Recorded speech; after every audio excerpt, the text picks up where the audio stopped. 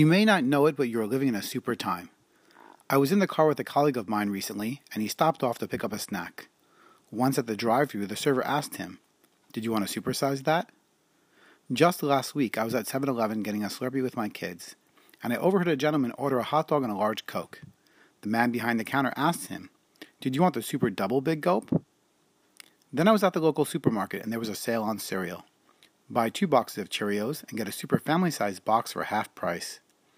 The last time I was at the mechanic for an oil change, I had the option of the Super Deluxe package, which included not only an oil change, but a slew of other bells and whistles I couldn't appreciate and would never know the difference if I got it or not. And so we are living in a world where the norm is no longer enough. We need super. The question is, in which areas is super really necessary? What if instead of supersizing physical and material things, we supersize more important things in life? What if we supersized our faith? Supersized our spiritual endeavors? Supersized our commitment to our families? And even supersized our kind acts and interactions with others?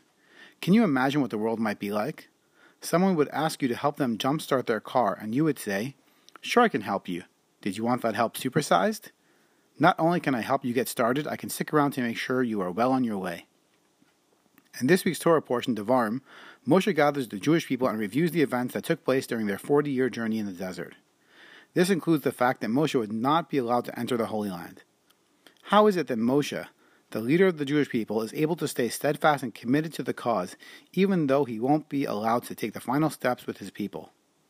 How could Moshe overlook such great disappointment? It's because Moshe's love for Hashem wasn't a regular love. It was a supersized love. We should strive in all of our relationships, especially the relationships that we have with our spouse and our children, to have a supersized love. Wishing you and your family a supersized Shabbos.